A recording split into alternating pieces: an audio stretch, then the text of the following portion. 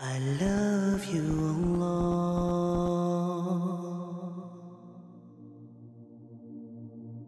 Today I have a hadith, subhanallah, that mentioned three things that if we do them, we gain the love of Allah and the love of Rasulullah sallallahu alayhi wasallam, and all three things are mentioned in one hadith. First, being truthful. My brothers and sisters, Rasulullah sallallahu alayhi wasallam told us that sidq leads to birr and birr leads to Jannah. When we are truthful, it would lead us to the level of birr, which is the highest level of righteousness, and righteousness lead to Jannah. And Allah told us in the Quran to be truthful even if it was against ourselves. Tell the truth even if it was against yourself or your family members. Being truthful will save us in the dunya and save us in the akhirah. So the first characteristic that we should adhere to and apply in our life is to be truthful in everything we do. Truthful when we sell, truthful when we buy, truthful when we treat our children, truthful when we are dealing with our spouse, truthful when we are dealing with non-Muslims, truthful in every aspect of our life.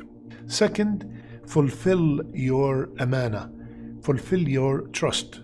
If somebody trusts you with something, I am going to Hajj and I left my car in your driveway. I am leaving to work and I left my son or my daughter with you as a trust. I am traveling for a long period of time and I left a certain amount of money with you. When I come back, I must find whatever I entrusted you with exactly the same. You did your best to protect that trust. And the last one, subhanallah, be good to whomsoever is your neighbor. Many of us, my brothers and sisters, we live by our neighbor for years and we have no clue what their name is. Many of us live in a neighborhood and we have no clue what do they do, how can we help them if they need anything, are they sick, did somebody in their family die? We have no clue, no relationship whatsoever. And we all know how important it is in Islam taking care of the neighbors. My brothers and sisters, when was the last time you went to your neighbor and you gave them just some kind of dish that you cooked extra and you considered a small part to the neighbor? When was the last time you were in the market and you find bananas, oranges on sale and you said, you know what, I'm going to take some and give them to my neighbor?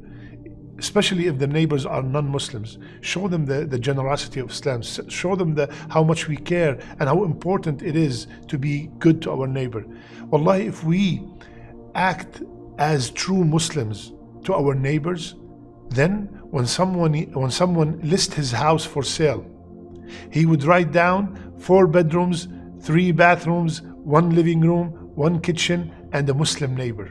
That would raise the price of the house if we are true Muslims. Why? Because a Muslim neighbor.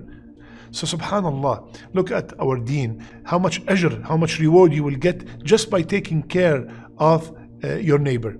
Subhanallah. So my brothers and sisters, those are the 3 things that if we constantly practice them, we will gain the love of Allah. So being truthful, fulfilling the trust, and being good to our neighbors will make us gain the love of Allah. I ask Allah subhanahu wa ta'ala to grant me and you His love. And I ask Allah subhanahu wa ta'ala to make our last deeds, our best deeds, and our last words, La ilaha illallah. I love you all for the sake of Allah. Subhanak Allahumma bihamdik. Nashhadu an la ilaha illa ant. Nastaghfiruka wa natubu ilayk.